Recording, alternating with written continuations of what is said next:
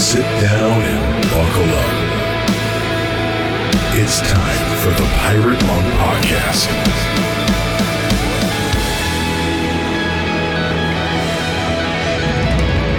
Welcome to another episode of the Pirate Monk Podcast.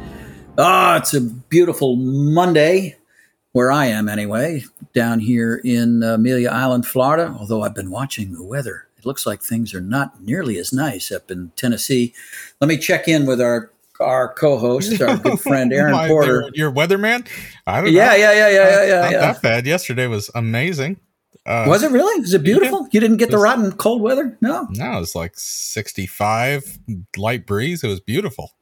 Oh, fantastic. Oh, my All gosh. right. Here's the irony that used to be in Tennessee. I'd be in California. We promised we wouldn't talk about weather anymore because we did that every week for so long. And now I'm giving you the weather report from Tennessee. It was lovely yesterday and wasn't bad today. So the weather is looking good. Okay. Traffic is clear. Right. We're going to head out to the helicopter over the 24.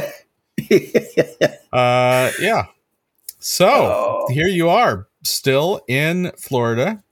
Still in Florida, here for the duration. Looks like we're going to be we're trapped in Florida for another couple of months. I will be escaping this weekend, going up to Augusta, Georgia, for the First Presbyterian Church there, talking with some other guys, some other trips coming up. Every time you mentioned that last week, and every time one of my favorite things to do with the kids when they were younger. We were given a Wii, and I had Tiger Woods golf, and I just loved on the weekends when I would try to disconnect my brain. I would play Wii golf with the kids, and Augusta, Georgia was one of my golf courses. Oh, sure, absolutely. I've played so many tournaments at Augusta, it's ridiculous, and I just crushed that course. Okay, good. All right, that's good. Well, then I'm sure you qualify for the Masters this year. Then that's good. Oh, easily. I'll see you there. Are you kidding me? Not a problem for me. I'll tell you what else I've been doing is I've been digging into. I feel good. I've got several creative projects that I'm working on. I've got plenty to keep me busy here. One of them, by the way, is a book of yours, a wonderful little book that I'm in the process of editing for you about the fatherhood of God, the perfect father. Wonderful stuff, man. I'm enjoying it. Nice. I tend to edit with a heavy hand, but what I love about you is you have no ego attached to what you write. You're far better about that than I am. I take editing personally. That makes me sound like I am trying to be good at that. I just don't give a shit. See, that's such I love that attitude. I wish that I had that attitude when I submit a manuscript. In my mind, I have submitted the perfect book, which obviously doesn't need any improvement. We've talked about this for so long because when you write a book, you just go like paragraph by paragraph, whereas I go away for a very short period of time and just vomit all over the pages. And I'm like, it probably sucks, but here's a bunch of pages on this subject. Like I already assume it's total crap and it really needs to be cleaned up. So thanks for, it's not total crap. It's great it's great content and wonderful phrases. And I'm grateful that you give me the license to go ahead and, play with the wording a little bit. Oh, so that's really fun. That's fun. Yeah. And meanwhile, you're writing too, right? Or rewriting? What are you working on? Yeah. So I'm hoping, I don't know what the time frame is, but there's going to be the Soul Architecture book is going to be re-edited and put out. The book that you're working on. And then, surprise, as part of this trilogy of books, the marriage book that I wrote when I was 25 years old. When you knew everything about marriage. No, and so this, let me just say, I remember one of our elders, I won't say his name, but he was totally right. We were in an elders meeting and the book got brought up. I was finishing it and he was angry with me. He's like, how dare you write a book on marriage? Yeah. You've been married like 6 years. I was married when I was 19. Yeah. And I went out with him after that and just kind of talked through some really hard stuff that I had had to go through in my marriage. Yeah. Right. And said, look, I don't care if anybody ever reads this. I'm writing this for my own sake. I need to know what I'm supposed to understand and do. Yeah. And so, it was used by some pre-marriage counseling and some small groups, but by and large, not a used book. And I didn't care. It didn't get mass distribution? No. And it got my poorly edited PDF sent out to groups of people. Yeah. And I never felt good about that. But now, 20 years later and a year after a divorce, going back and reading and editing and writing on this stupid book that this idiot 25-year-old wrote is totally bizarre and totally wonderful. I'm loving it. I grieve the boy that there are still these Pharisaic legalistic parts that I'm like, oh, you dumb ass kid. It just breaks my heart and it delights me. I've just deleted pages at a time where I'm like, why did you think you needed to write this, kid? Yeah. Yeah. But then there are other parts that even now I love marriage. I love it. Mm-hmm. And the stuff about marriage, it's just thrilling my heart that I don't feel any different about that stuff. I think the biblical version of what marriage is for men and women, both in its principles and in its specificity, is life-giving to both men and women. And it's only been twisted into nonsensical stuff over millennia that doesn't even fit with the text. Like you take something like a helpmate, and most people think, oh, the woman's the helpmate. That means she's supposed to practically serve. Well, wait a minute. Yeah. She was a helpmate in a perfect garden before she wasn't practically serving. He was incomplete and in need of her to complete the image of God in her. And so she was a helpmate in both of them, and him specifically discovering God through her creation. That's what she's a helpmate to, not that she does the dishes. And when you just take these things, I'm thrilled all the time looking at how clear the Bible is and how exciting it is and how beautiful marriage is. So I love it, but I also grieve the kid that still needs to say you should read your Bible more. But we're going to talk more today about how we grow, and that becomes a beautiful thing. But man, there is a lot of Pharisee in Aaron Porter at age 25. And specifically, we got a great conversation coming up. We'll touch on this theme of how the Bible seems to change when our perspective changes and we see it more clearly. You're going to enjoy this conversation. I know you will. We'll be back in a moment on the Pirate Monk Podcast.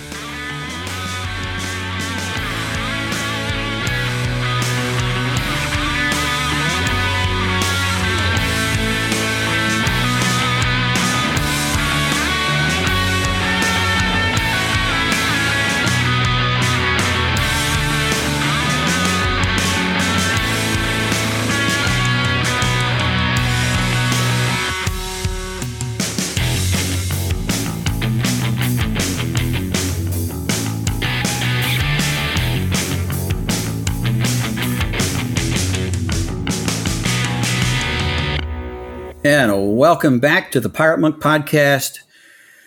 We have a guest today who, even though I haven't seen his face in maybe 30 years, means a great deal to me. I've waited a long time to thank him.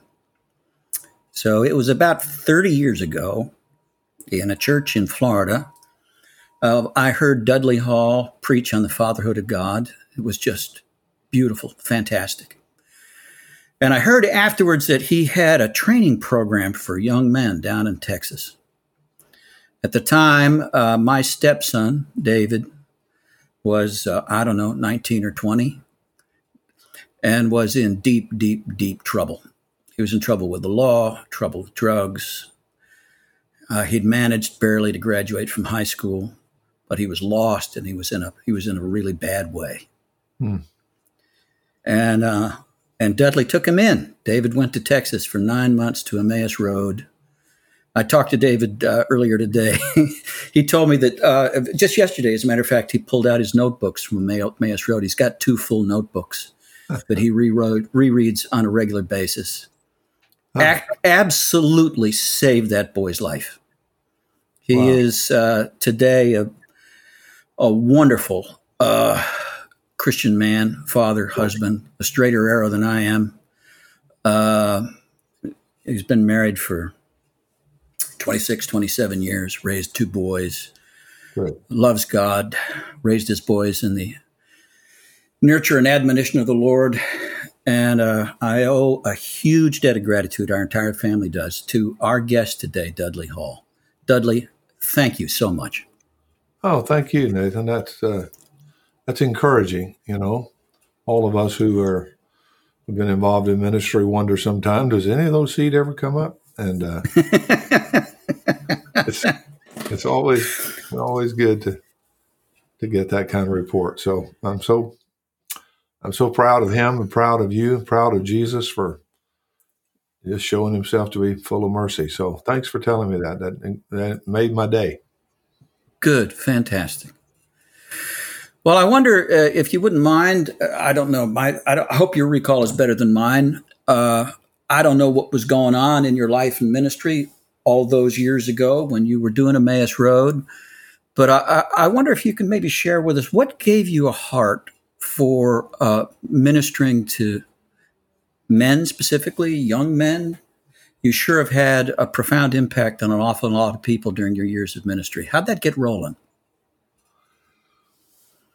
Well, by encountering the grace of God at a level that I didn't know existed, I grew up trying to be a good boy, going to church and doing all the quote right things. It was just I guess I had enough people pleaser in me that I wanted to please my parents and the people that were important to my parents. So I was a good boy. I wanted to do a lot of bad things, but didn't do as many as some of my friends were. And so I was a good boy, and I wanted to be a doctor when I was a boy, and took off in that direction as I got further along in high school and started thinking about going to college. I was checking out med schools, pre-med places, and it was in the middle of all that praying. And my family didn't have very much money, so I knew if I went to college, I was going to have to kind of make it happen. And so I did have some athletic ability, and so I had scholarship offers from different schools in the South, and so I was going to play football somewhere, and I kept looking for schools that had the pre-med thing. And in the middle of praying, like I said, I was a good boy, so in the middle of praying about that whole deal, I realized God was not calling me to be a doctor, but he was actually calling me to gospel ministry, which was not a thrilling thing for me because most of the preachers I knew were really boring, and church wasn't all that great. And so it truly was a surrender, like, okay, I got to have peace, so I'll do whatever he says, type thing. And so I went to school. I went to college on a football scholarship and thought I made a deal with God that if I would be a good witness and try to be a good boy and use the platform of an athlete to speak for him, that, he would help me be good and help me to be a good athlete. So I went, and it seemed like he was keeping his part of the bargain because I played as a freshman. I was a starter as a freshman and got to play. But as that went along, I got hurt pretty badly. I had my hip all messed up and was in the hospital for a long, long time. And they had to sedate me, and so I was unconscious for a good long time. And when I woke up, I was in the room alone, and when I first remember being conscious, and the doctors had told me before they put me under that I probably wouldn't play football anymore, that they would try to get me walking again, maybe. So I just remember when I woke up, I was I was apologizing. I was apologizing to Jesus for not being able to do all the things that I had promised him I would do. And I wasn't mad with him. I was apologizing. It's like, I'm sorry. Nobody wants to hear a crippled athlete who's a freshman. So that career's over. And so I don't know what I'm going to do, but I'm sorry. And in the middle of that exchange of two hearts talking, I heard Jesus say to me, I love you right where you are. You don't ever have to get out of that bed. And I don't expect anything. I love you. And I won't quit. And that awareness became a motivation for me. I didn't know how to say it at the time, but as I look back on it, here's how I would say it. At that moment, something clicked inside that said, whoever that is, I want to know him. I want to know that guy, not the one that I've been hearing about and trying to live up to and please and all that. I want to know that guy. So that started a different motivation, and everything that I did then had a different motivation to it. So my schooling, my seminary, whatever, it was like, I'm still trying. I just want to know. I want to know. Still do. I want to know that God. Hey, Dudley, how does it make you feel emotionally to have a kinship with Jacob that the same angel of the Lord, Jesus incarnate, had to touch your hip to get you to change directions? I've thought about that a lot, Aaron. I knew you had. I want to know how it feels. Well, I've had different feelings about that. There's that old pride feeling of, I'm sorry I had to be so stubborn you had to touch me in the hip. Why didn't you just whisper in my ear and say, hey, don't do it that way? That's for the Elijahs. Come on. Come on, Jacob. The other feeling is, wow, he's really serious, isn't he? He'll do whatever it takes to show you his mercy. And Jacob, I don't presume to be as important in the narrative as Jacob was, but the fact that the same God would do the same thing, and that in my life it's as important as what happened to Jacob. And so he did it for me, and it's like, wow, that's pretty amazing. It is amazing. So how did you come to the passion for this father? How did you say it, Nate? The sermon that you heard? Well, he did a whole series on the fatherhood of God. And I will tell you that at the time, I was focused on my son, who obviously was a screw up and was in deep trouble. But at the time, I was an active addict, but nobody knew it. Drowning in shame and working very hard to keep up appearances. And I had a good reputation still in the church. And I was, I was leadership material. And I didn't have the nerve to admit to Dudley, to myself, to anybody else, really, the depth of my need, the desperation of my position. But I do remember just the message of the gospel that we have a daddy who adores us. It resonated. At the time, I got to tell you, it almost sounded too good to be true. And I wasn't able to rise to it then. It took a while. I had to hit the wall myself and run out of options before I was ready to run. That's a difficult testimony right there. You'll know you heard the gospel if one of your first responses is, that's too good to be true, and I can't believe it yet. Why do you think, Dudley, that we feel so much more comfortable with a workaholic dad who's only interested in his kingdom and how we can serve it, and a rageaholic dad who's never impressed by anything? He's always disappointed. Why is it that we find more comfort and ease accepting that kind of a father than the one presented in Scripture? Because that's what we deserve. I mean, that's all I could ask for. To ask for any more than that would be to ask for something that I don't have a right to. I'm not that good, and I don't deserve that. So a dad that's perfect and a dad that loves unconditionally and a dad that delights in me. It's like, that can't be true. I know some boys that would fit that, they deserve that, but I don't deserve that. So it's that sense of disqualification. And it's just a total misunderstanding of the nature of God because, when Adam and Eve, why did they run and hide behind a bush? They were confusing the nature of God. What were they thinking? It's like, well, I don't know that I don't want to be close to him anymore. Because I get close to him, he's liable to thump me on the head, kick me into hell. I know he'll shame me, and I know he'll say, "What were you thinking?" And what led you to do such a stupid thing?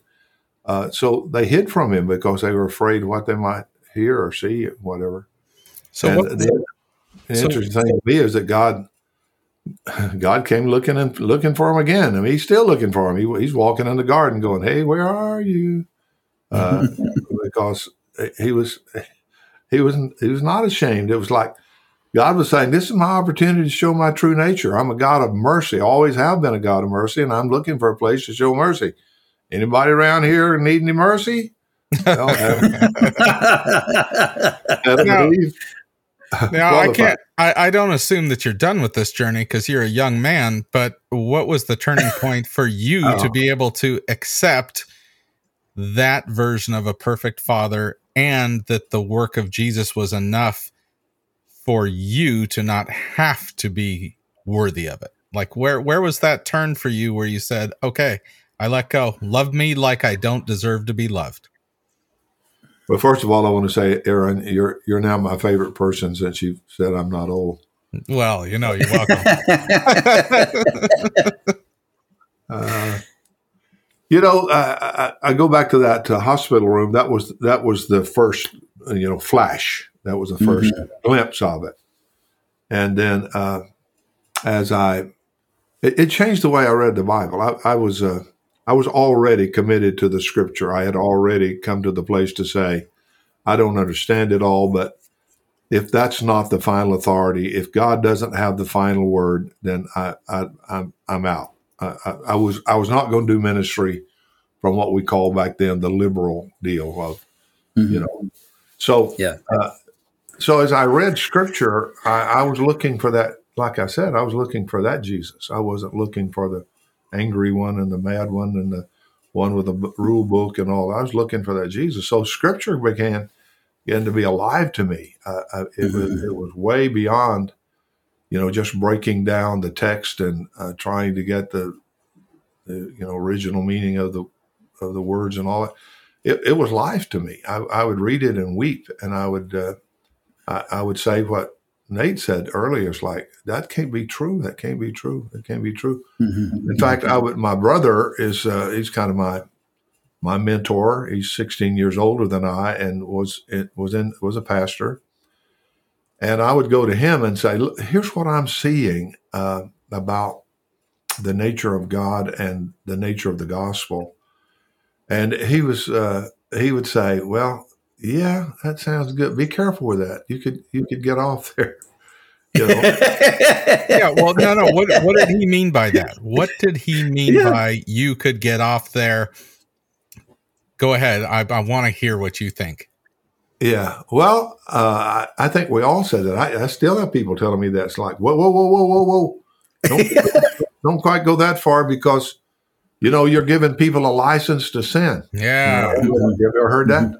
Well, first of all, I don't think people need a license to sin. They seem to do it okay without it. But I think there's something about us and our innate morality, the law mentality that we all have had, and some still have of God's good and He'll do His part, but you got to do your part. You can't just put it all over on God. Yeah, you've got to do something too. And there's always that fear, I think, of overstating it or not completely stating it right and not leaving the burden with us of, oh yeah, you've got to continue. You've got to believe, you've got to be obedient. You got to live it out. Even in statements like, it's okay It's okay not to be okay, but it's not okay not to stay not okay. Yeah. Even that is a kind of a twist. It's the truth Yeah. is it's okay to not be okay, because that's when you go to the throne of grace to find mercy and time to help. And the way he helps you is not all, as you know, if you've battled with any addiction or any kind of bondage in your life, you know that sometimes going to the throne of grace doesn't fix the problem immediately, and sometimes doesn't fix it ever. But you get fixed in that you are now draped all over Jesus, and you've discovered that he loves you like you are, and you'd rather focus on him than anything else. And so your intimacy with him begins to push out other things, just kind of by the way. It's not like I'm coming to Jesus so he'll fix me here. No, I'm just coming to Jesus because I'm coming to Jesus. I'm coming to him because he is the most delightful person I can possibly know. I'm coming to him because he loves me when nobody else even knows what I do. They don't get it. I'm coming to him because that's the only refuge I have.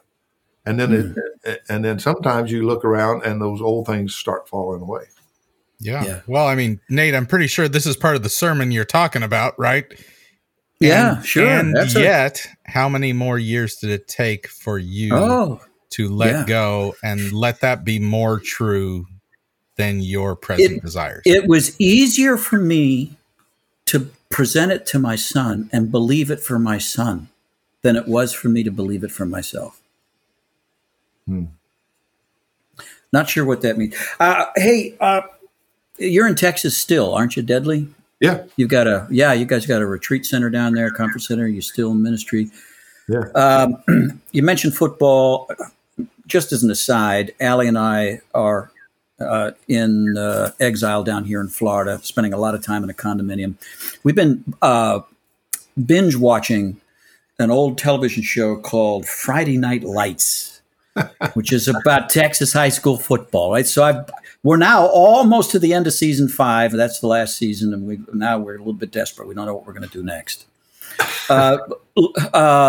Lead character there is Coach Eric Taylor, who is described by his wife and many others as a molder of men. And when I think about Dudley Hall, and when I hear about Dudley Hall, and I've heard about you a lot over the years, it's a common description of you, whether those words are used or not. God has used you in the molding of men. So I'm wondering whether over time you have seen common needs and common themes in the men that God calls you to work with. And that's the first thing. And the second thing is whether as time goes on, you've been in the game a long time, you are seeing any changes in recent years. Well, growing up in the South and going to a little church and growing up on a farm / ranch, I work with men. I work with my cousins and I work with tenant farmers and whatever. I work with men all the time out in the fields and whatever. And I loved the teamwork. I love the camaraderie. I love men joking with each other, playing tricks on each other, just, men being silly, men being men. And I was, a young one, and these other people were people I looked up to because they were older men. And then I would go to church on Sunday, and those men that had been so much fun Saturday are just, they look like they swallowed a rod or something, They look uncomfortable. And I just remember that bothering me when I was, as I got older enough to think about it as a high school person, like, why do men not like church? The women seem to be having a blast here. Praising God, they're praying, they're running the programs, and all the men are they serve on boards and they park cars and so forth, but they're not having any fun. What happened to all those jokes we were telling yesterday? And so anyway, I look back on it and I realized that bothered me. That stirred me. So I started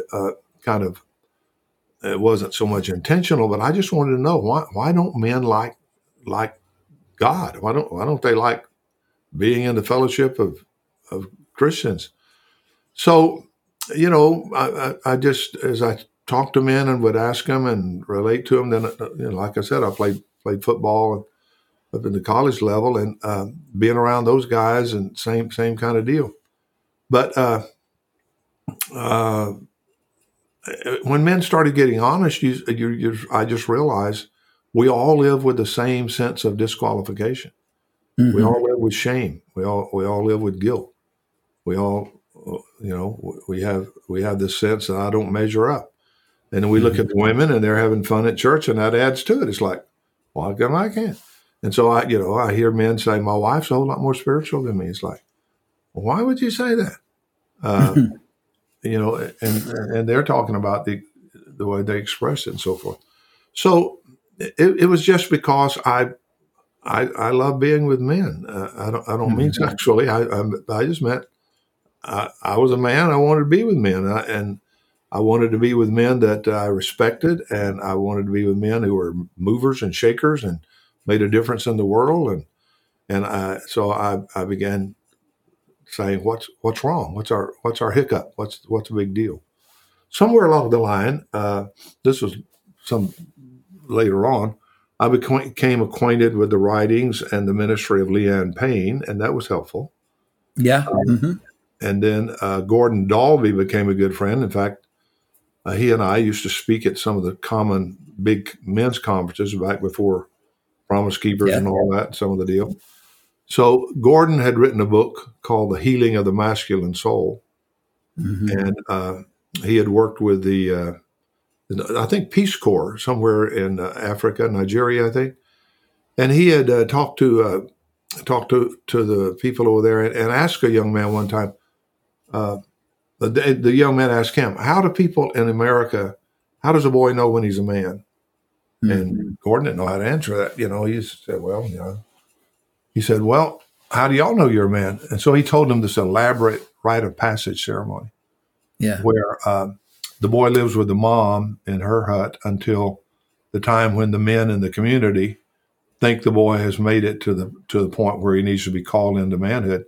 And they show up outside the hut with singing and beating drums and whatever, and they invite him to come out and go to the wilderness and be with them for several weeks, where they teach him how to fight, how to work, how to relate, what the values of the community are, all that kind of stuff. And then when they come back into town, the father gives him his own hut, and that way everybody knows he's a man. He crossed over, and so Gordon and I talked about that a lot. And so I came back and developed a similar type deal. That we're not in Nigeria. How does that look in America? Yeah. So now for 30-something years, we've been doing a rite of passage every year. We now do it every other year. But I've done the rite of passage in multiple countries, all over the United States, because there's something inside a boy that wants to be called. The man in him wants to be called out. And it does have to be called out because you're joined to your mom. You've been in her tummy for 9 months. First few years, she's the most important person. You're hooked to her, and the way God designed it. But there has to be a time when you're called away to say, what does it mean to be a man? And it doesn't mean you're negative toward mom, but it's just different. Girls don't have to do that. It's kind of built in for them. But boys do need it. And most cultures have a rite of passage. So just in the intentional study of what does it mean to move from the boyhood stage to the young man stage to the adult man stage, just studying the psychology of that, the neuroscience of that, the biblical stuff of that, I'll just have to say, in all that study, somewhere along the line, it's like, okay, these are the dynamics of masculinity. These are the dynamics of manhood. And of course, none of them ever get beyond. That's not true. The stages of growth are pretty obvious, but if you don't get that first one right, a man will always have trouble. And the first stage of development is being loved.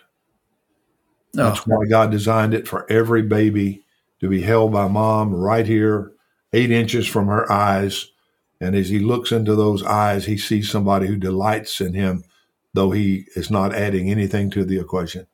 That's the essence of mercy. That's the essence of love. And so when you're delighted in, and it begins to develop the brain, the joy center of the brain, when you're delighted in that, then you can move to some responsibilities. Who am I as it relates to the family? Who am I as it relates to the world? What's whatever. But for a man not to get that stage, and that stage not to be continually developed in his life, if he's told early on, you've got to work to earn that, and you've got to work to earn it in the family, you got to work to earn it in church, you got to work to get rewards when you get to heaven, and he's automatically going to feel shame because he can't get it all done. So he lives with this performance deal. And so, to get back to say, hey, boys, you got some problems in your life. God's still walking in the garden, and he's still looking for somebody he can show mercy to. Anybody here qualify? Anybody got a problem? If you got a problem, you qualify. And we were told if you got a problem, that disqualifies. Yeah. So the kingdom upside down stuff. Say it again. If you got a problem, you're qualified. You qualify. Well, that is so beautiful. So I want to hear, though, the second part to Nate's question. Over the years, you've done this initiation for young men and men who need to be called out. Have you seen any changes, or are those needs so core that it's the exact same? The needs are the same, the process is the same, or have you seen changes? Mostly the changes would be in the gods that we've changed through the years. The symbols of success, the goals that we go for, those have changed. But the basic need of being loved, the basic need of belonging, the basic need of teamwork, coming to the end of yourself and discovering only at that point of the end of yourself will you discover I need others and I need God, of course. Those don't change. But the way it's presented and the different idols that you have to identify in your life that's sucking your life away, that changes. Nice. Yeah. Can I ask you one more? I'm watching the clock. Nate, I don't know what your plan was. Did you have a question that you needed to ask, or No, can I ask mine? Okay. Go ahead, ask yours. Yeah. Earlier, you mentioned you're in the hospital, freshman in college, and because you got a glimpse of a Jesus who was so gracious to you, you started reading the Bible differently. And I think for a lot of our listeners, they have come to view, I mean, they're not suspicious of the Bible because that would make them bad, right? The Bible's good. But every time they encounter it is this angry, shaming God. And what you described as being able to read the exact same verses and come to an incredibly gracious interpretation, which means the term biblical is not so much biblical, but interpretal. I don't know, I'm making up words now. That the filter through which we believe God comes to us ends up being how we interpret the same verses, and you started to find it life-giving. And yet I love that you said that was viewed with some suspicion. Don't take that grace too far, because so how do you invite people who have maybe come to a mixed relationship with God's word because they haven't discovered that God? How do they find permission that they aren't all of a sudden theologically liberal just because God is gracious and loving? What do you say to them? I don't know. I'd say I don't know. But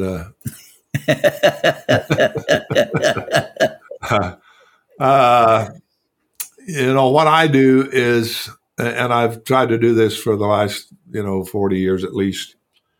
I try not to, when I'm speaking, teaching, preaching, whatever.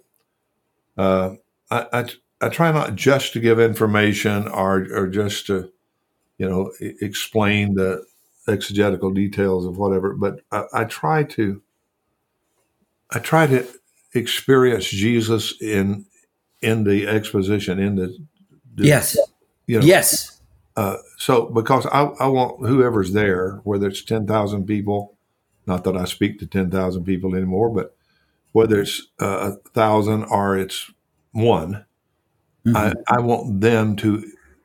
I want them to get more than the transfer of information, and I certainly want them to get more than they're impressed with my ability to speak or whatever. I mean, there was a time that was important, but I've heard me a lot of times, and it ain't all that good. Not impressed. So, I try not to. I don't know how to answer it all together, Aaron. But what I want people to do is when they go away, I want them to believe that if they open their Bible, they can see the same Jesus that I saw. I don't want to show it to them and they go, "Wow, Dudley, man, he can get some great insight. I wonder how he does that." I don't want them to do it. I want them to go, "Hey, if you can open your Bible and encounter Jesus like that, I got a Bible. Maybe I can." And then as I explain the things to them from a Christocentric perspective, since I believe the whole Bible is related to Christ, the greatest the hermeneutics class ever taught was on the road to Emmaus, where Jesus, those guys were walking with Jesus, and he started in Genesis and went through the whole Bible. It says he showed them that it referred to him. And they said, it says their heart burned. We had heartburn. Did not our heart burn with? Well, that's what I want. If your heart doesn't burn, you're not seeing Jesus in the scriptures. So there has to be that passion, that intimacy, that's something that happens beyond the brain. That when you read it, you're encountering a living Christ. Now, every time I read the Bible, does it happen at the same level? No. But I'm always looking for. Right. I'm always looking for Jesus. I'm expecting that. And if there is therefore no condemnation in Christ, then if when I open the Bible and find condemnation, then I'm still filtering scripture through the branches of the bush I'm hiding behind in Eden, avoiding what I believe will be the wrath of God in my own shame. Great statement. Y'all write that down. Oh, well said. Very good. No kidding. Yeah. Well, Dudley, we're coming close to the end of our time. I do want to say, more than 30 years have passed since I heard you preach in that church in Coral Springs, Florida. I don't remember all the content of what you said, but what I do remember was the passion. It was clear to me as I heard you preach that this was as sweet to you as it sounded. That it was deeply personal, and that you weren't trying to argue us into anything so much as you were just trying to show us something. And also when I think back, we sent our boy away, and he came back a man 9 months later. And I think he got some fathering down there that I wasn't able to give him. And I'm okay, I'm getting all maudlin here, but I just want to say, his mother and I thank you, and thank you for taking the time to join us on this episode of the Pirate Monk Podcast. Hey, well, thank you for inviting me. It's been fun talking to you guys. And hey, come to Texas sometimes. I mean, all right. If you'll be good boys, God will let you come. Well, Nate and I are out. Oh, well. Okay. All right. Hey, we're always looking for places to do Samson retreats. I want to come down and look your place over. And, okay. Yeah, might work out. Okay. Well, all right. Well, listeners, go ahead. Thank you, Dudley. And we will be right back here on the Pirate Monk Podcast.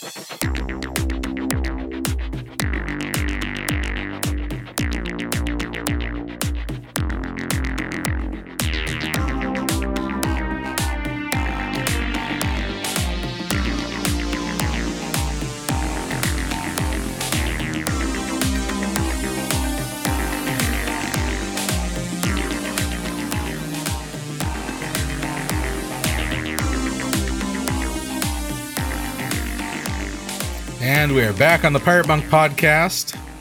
All right. So we haven't talked about this for a long time, but I think it is worth recapping.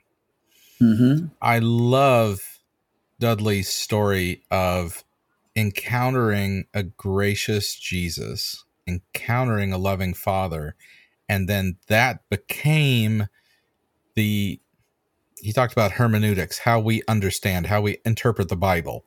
That became kind of the decoder ring through which he could enjoy Scripture. Yeah. And I'll tell you, I grew up believing I was supposed to enjoy Scripture, but I didn't always know how. And I know an awful lot of people that have zero desire to sit down. Yeah. They'd rather read like a little devotional thing that has one verse and then a whole lot of writing by anybody but the Bible. Or the back of a cereal box. Anything. So the idea that anybody can learn to encounter Scripture in a way that brings life, because it goes back to I'm encountering God. I'm knowing him more. I'm not knowing more stuff. Yeah. I'm not, getting the background of what was happening in Ephesus when this letter was written to them. It's bigger than that because it's the person of God. Yeah. And his very essence is one of mercy and compassion and kindness and unconditional love. And it's totally there. It's all there. Unless we're reading it from that place that we believe it's all supposed to shame us.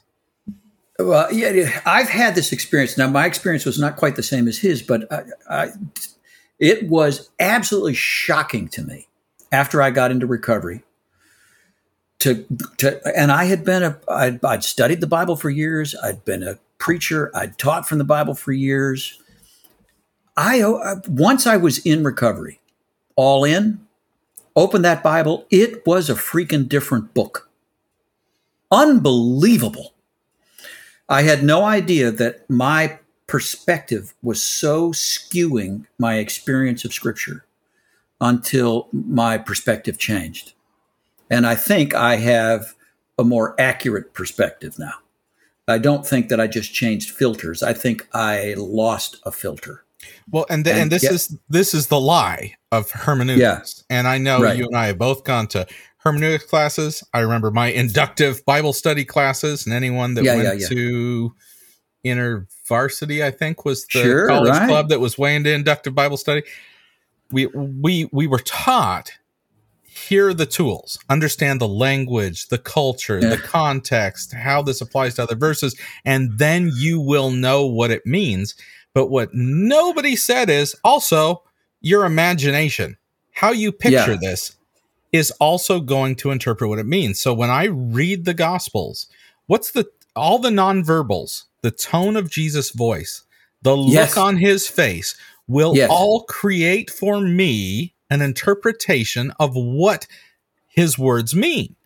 Yeah, right. But nobody talks about that because that's too subjective. Let's just pretend we're just dealing with culture and context and language. Right. Bullshit. If I'm a shamed person, I will read Jesus' words and see a shaming look in his face, and I will believe he feels ashamed of me. And I've just interpreted the Bible. Right. How many of us have made the mistake, or seen others made the mistake, of trying to resolve a conflict by text message? Oh, my. Not me. I'm smarter than that. It will not happen because when we're in conflict, we will read tone and inflection into that text, whether it comes from our own insecurity, our own fear. We'll read tone and inflection into a text that was not placed there by the author. We're convinced that it's true, and we get absolutely the wrong message. Here, let me give an example for our listeners that aren't quite sure what we're talking about. Let's take a verse like Jesus saying, "If you love me, you will keep my commands." Right.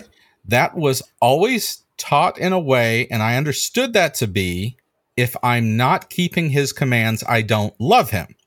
Right. Yeah. Right. Now, there's only a couple ways Jesus could have said that. These are words out of his mouth. Yeah. One is a whiny, insecure Jesus. Come on, guys. If you love me, you'll do it. Which is how I interpreted it. Right. If I don't do it, I don't love him. Right. But there's another way that he could have said it, which is, oh, kid, don't worry. If you love me, it'll happen. It's gonna flow. It's gonna be okay. So then I'm faced with, wait a minute, I've spent all these years not admitting that I have a whiny, insecure Jesus who's like, do it to prove it, or else I can't feel it, versus a secure Jesus I couldn't. Again, it was too good to be true that he's like, oh no, this is an invitation. This is an invitation. Right. It's okay. I love you. I think you're amazing. Yeah, you're not getting this yet, but don't worry. You love me. And I know that if you love me, it's going to happen. You're going to keep my commands, and for a good reason, not just to be a good kid that's approved of by other people. It's okay. Wow. And that one tweak changes a verse from being shaming to being empowering. Right. Yeah. Yeah. Wow. Good stuff, Aaron. Good stuff. I love having me a nice, solid gospel conversation on a Monday afternoon. That's a good way to start the week. I like I love never knowing who's going to be here on these days. I think Dudley's great. He's the kind of guy that I'd like to spend an afternoon with, and I think that I would come out just loving Jesus more. Yeah, yeah. All right. Well, I think we've come to the end of the hour. By the way, we love feedback. Please, we love feedback. You can always reach us at piratemonkpodcast@gmail.com. If you are a member of the Samson Society and are not getting the No Bull briefing, boy, we got some big, exciting announcements coming up. The second revised and expanded edition of Samson and the Pirate Monks is in the works, and we're looking for contributors. Exciting things coming up on the Sarah Society, the Women's Retreat in the spring, regional stuff going on, big international retreats in Italy in the fall. All right. I guess that does it, Aaron. You ready to sign off? I'm ready. Okay. We're gonna do the sign off. Here it goes. Big surprise. Until next week. Nate. I feel like throwing in a surprise. I'm Pepe again. And we are your pals on the Pirate Monk Podcast. Arriba!